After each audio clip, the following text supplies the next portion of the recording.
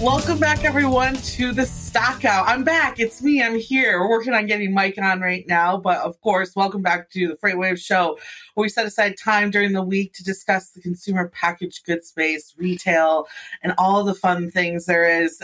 Surprise, I'm back. I've been gone for, probably 3 episodes now? 2 or 3 episodes. But happy to be back. Happy to be back to work. Happy, of course, to have spent some time meeting some of the future guests that we're going to have on the show. That's going to be some really fun stuff for us, too. So, of course, let me center myself a little bit here. Now that we're back in the office, getting everything back set up, of course, happy again to be here and jump into things. But, first, I want to kind of go over some of the great things I've been able to experience over the last couple of weeks as we work on, of course, bringing Mike up here too. So first things first is, of course, I got a chance to attend a wonderful conference in Vegas, and there got a really great chance to be a part of a number of panels at that event as well. One in particular, which I'm hoping to make a series. We're going to plan on getting some of these guests on the show, but we went over interesting things, including subscription models, which we're starting to see quite frequently here in retail in particular, and I think even in looking to see if maybe some CPG companies expand to it as well. Really interesting panel working on actually. There's 3 different guests on there. There was one who helped package some subscription model businesses for companies like Disney and other big name brands like that as well. Another who actually put on a subscription model conference, and another a woman who works at a company that makes the best way to explain it is it makes a product that can track a lot of your heartbeats, your monitoring your heart, and of course, kind of like the Apple Watch in particular, but something that you put in your bed that would also monitor your sleep as well, and how they use subscription models or are looking to actually implement a subscription model to add to their value for their customers too. So different ways of looking at how to add that to your product mix. Which was interesting is all 3 guests, one in particular we're going to have on in a couple weeks, hopefully, is less of when and how you can implement a subscription model and more of a conversation of you should be already considering it, if not already implementing one in your business today, which I think can go across a lot of different businesses, but we'll stick to that too. Let's see if I don't see Mike yet, but I can hear the crew back there. Okay, cool. Also, a big part of this event, too, was a nice chat and visibility, looking into, of course, how not only looking into visibility as, of course, of where is my shipment today, but more so the proactiveness of going through customs. As we see e-commerce continue to build, a big issue, of course, on top of that is can customs keep up with the expansion of e-commerce and the growth of that across our borders, too, and how companies are using visibility products, or more of how customs is using visibility products in order to, of course, catch those who are not following the right guidelines when it comes to vendors and who we're using to bring products into the United States as well. That one was very interesting because we got some chat and some outlooks from those done in D&B and a number of different areas, companies in particular that help CPG and retail companies make those decisions with their vendors and make their supply chain not so much resilient, but predictive and able to switch at any moment in time. And the election that we're seeing today, of course, it's interesting because there could be a possibility where we're looking again at tariffs in certain areas, kind of going back to that 2008. I want to say late 18, early 19 problems that we saw a lot of companies, especially I'd say even more so those in raw materials, struggle with when it came to different tariff regulations and having to consider who your vendors are as well. So those are a couple of topics that I got a chance to talk about in Vegas in a couple of panels. Happy to do that. And we're going to bring a couple of those panels here to the Stockout over the next couple of weeks as well. So watch out for those. And of course, for everyone watching, make sure that you're a part of our newsletter too. Head to freightwaves.com, click on the Stockout at the top of the page, and you can add that as well. Now, on top of that too, now that we're on the agenda of things to make sure that you do as a Stockout community member, make sure as well that check out any of our latest newsletters and our newsletter coming out this week too, to get a discount code for our next event that's actually going to be in Atlanta in June, from June 4th to the 5th. Of course, happy to see the future supply chain taking place in one of my favorite cities. We've last time had this event in Cleveland that went really, really well and had a really great outcome, and guests that were able to go to that. I've heard snippets of some of our guests that will be at this event, and I'm not going to drop those names yet, but trust me, you're going to want to go. So why not get your tickets early? Check out our discount code in our newsletter and make sure that you guys are signing up for that event too. I'm excited to see you all there. Now, I will say as well, one other thing I want to touch on, and this is kind of just a fun retail story before we get into some more fun, interesting retail news. And that is, of course, sore throat here. One thing I will say, I was at Hawaii the last couple of weeks, and that's where the story is going. And I noticed that the cold weather back in Michigan is not doing so well for me. So keep up with me if I got a little cough going on. That's what that's from. But yeah, I was in Hawaii the last couple weeks, and I want to give a quick shout out to an interesting retail company that did not know existed at all whatsoever until a couple weeks ago. And I'll say this up front, they took a good couple $100 of my money over the last couple of weeks.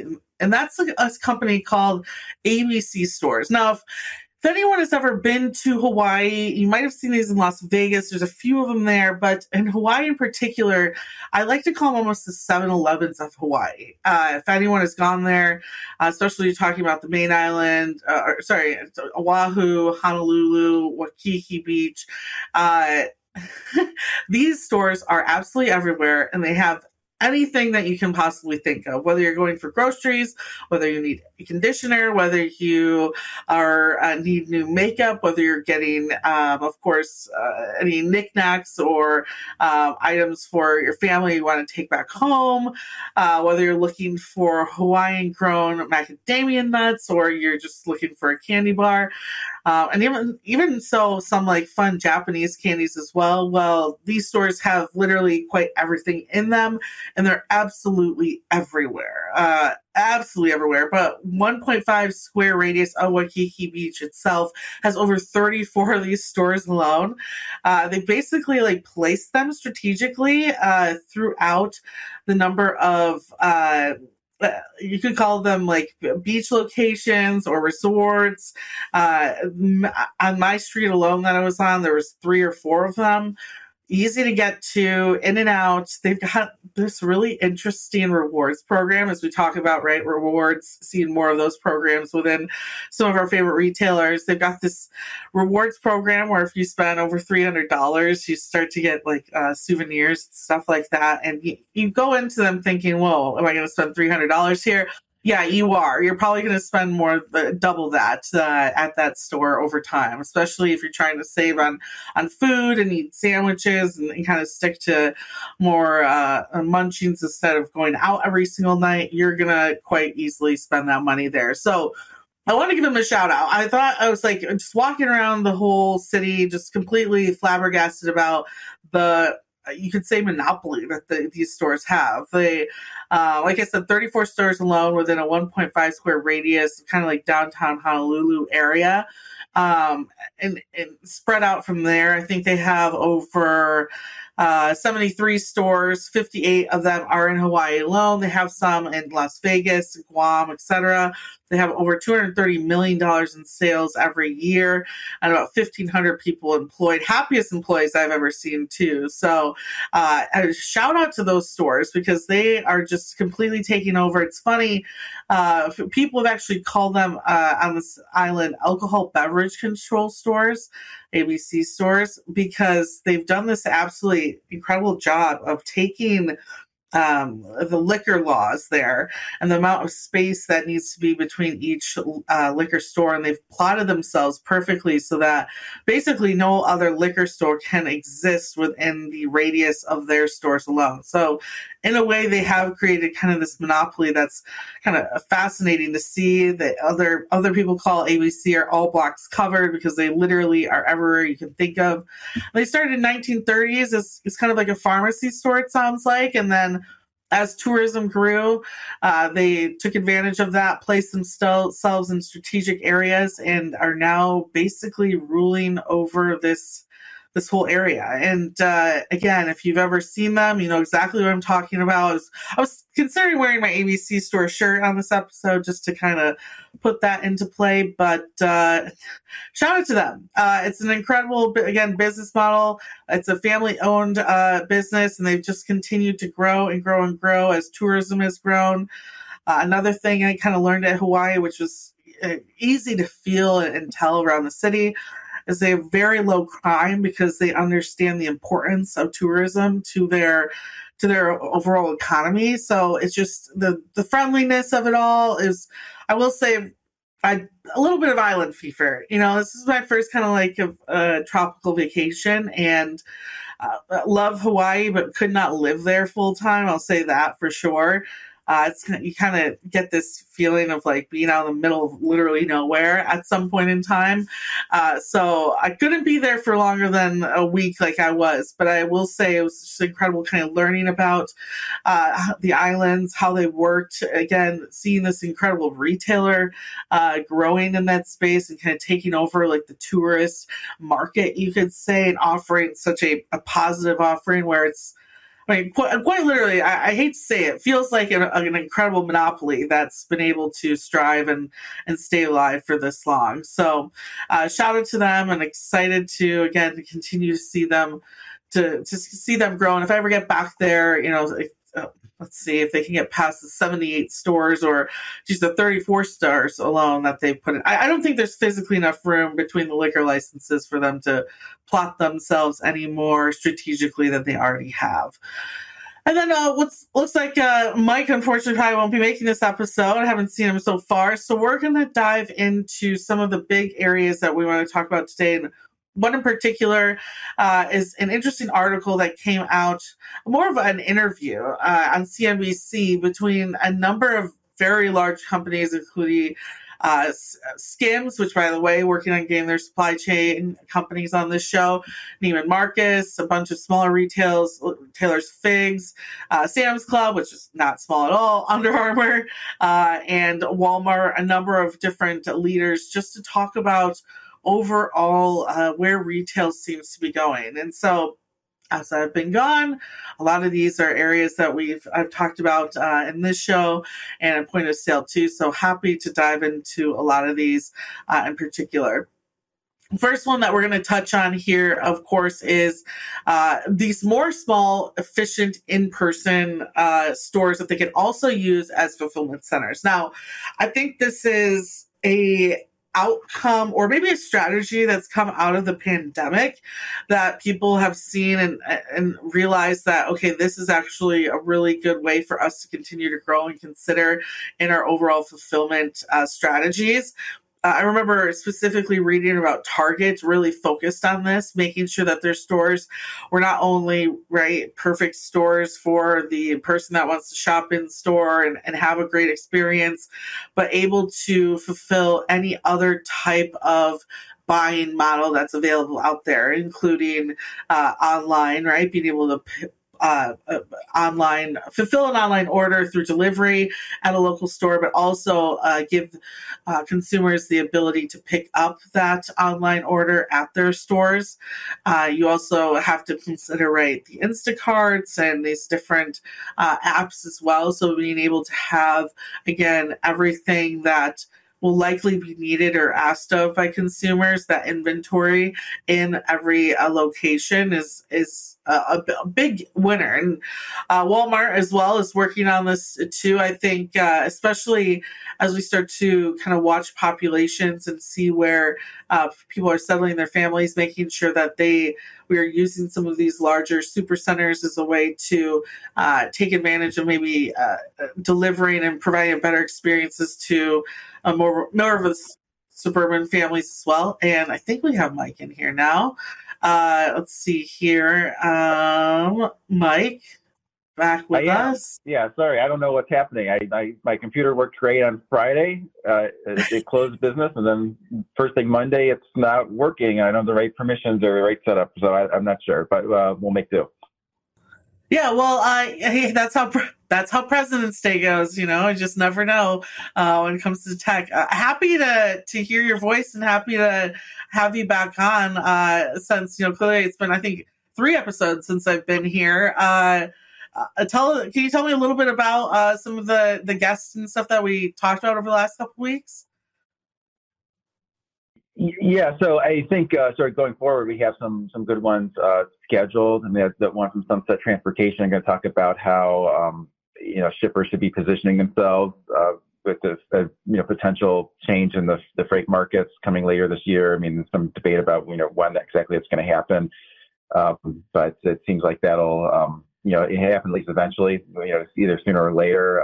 Talked a lot the last couple of weeks about some of the changes in commodity costs, where we've had pretty significant, decrease in the cost of some of these sort of basic commodities. You sort of think of the most visible ones like corn and wheat. But then at the same time, some of the commodities that are grown elsewhere, like, cocoa and sugar, some of the difficult growing conditions around the world have really increased the price of those commodities. So for the other CPG companies that use a variety of those input measures, they're sort of seeing mixed things on costs, and so there's not quite the same, cut to your CPG prices as maybe people might think. So spend a lot of time, talking about that. Well, we just started going over some of these retail themes, and we're discussing more about the fulfillment centers and using some of these stores as fulfillment centers as well. And we're just about to dive into the fact that they're looking for just overall store experiences too. Do you want to touch on a little bit of what you pulled from the CNBC interview / article? So I thought it was a really good article. I mean, the one thing that stood out from my weekend reading, I'm like, well, this was a really well done article, because they talked to so many people who are executives in the retail space. And so I think this theme of using the retail store as a mini distribution center or a fulfillment center, I think that's an important theme. And it gets to this, can you really have the supply chain integrated properly in order to do that? So it really is truly a multi, channel experience, omni-channel experience, where you're using this very same inventory, where someone comes into the store versus online versus pickup. Those aren't, separate things. In order to really have efficiency, you need to do that. And what sort of stood out is that none of the, executives thought that the retail stores are really going away. I mean, maybe they need to be smaller footprint, more deliberate. Maybe they need to be in better locations. Maybe they really need to use the square foot, more effectively. But it's really the consumers like to do the research online, then come in to make sure they're actually buying the right thing. Or if they buy it online, it's easier to return it, in the store than to go through the hassle of taking it to UPS or post office or something. So it when you have the stores as a fulfillment center, it enhances how quickly, the products can get to the end consumer, because Amazon has made the expectation of the consumer that they can get something, in some cases 2 days, in some cases, same day, within a couple of hours. And so it's really a big advantage that Walmart has, is that there are just so many stores that most of the population's within a few miles of a Walmart. So they're the ones that's really going to be able to compete effectively, on the service. But, those companies that have more stores, going to be able to do that too. And then it does bring up this question of, okay, what's the right, level of inventory? Do you need more inventory if these stores are essentially distribution centers because it causes just more redundancy there, which is possible. And then if you look at that, then it's like, well, you combine that with the inventory to sales ratio, which already seems low, then it seems like there's going to be more demand coming for freight transportation. Well, another point that was brought up too, and within the article was a lot of the technology that we're seeing some of these retailers use, specifically AI and forecast demand. And I think wrapping that point to this one, being able to forecast and have a better idea of, for instance, if I'm searching online for a certain object and it's clear that I'm likely want to purchase this, or maybe I'm going to go in store and buy it.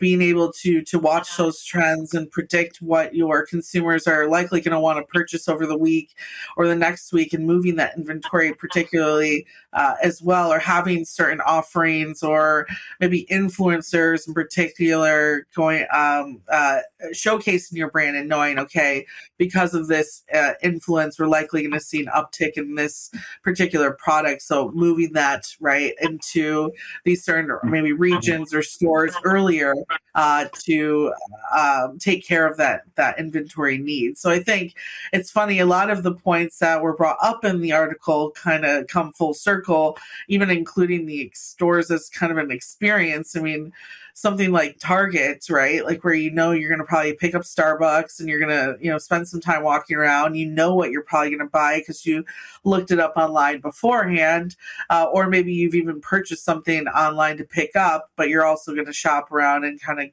of go through the store and enjoy that overall experience that Target gives. I think pays off over time too. Yeah, I think that's right. I think that's why, like, GameStop is a dying business model. I mean, set aside all the meme stock stuff. I mean, it's a dying business. I mean, and that's just because it's just, you can buy the products elsewhere. It's more convenient to buy them online. And why would you go to a store? Because it's like this completely miserable experience. If it was like super fun, then there'd be a reason to go in. Yeah, exactly. And I think you're seeing that more. We're seeing pop-up shops more too from online brands like Adidas does this quite frequently. Then they're doing certain drops. We brought up Skims. Skims does that too. There's a number of companies that I think are figuring out, okay, let's see how we can strategically use the store, even outside of just inventory, but like in this like influencer, kind of Instagram way where people are coming here and purchasing our new line of items as an experience that comes with the item, and less of just a one-stop transaction.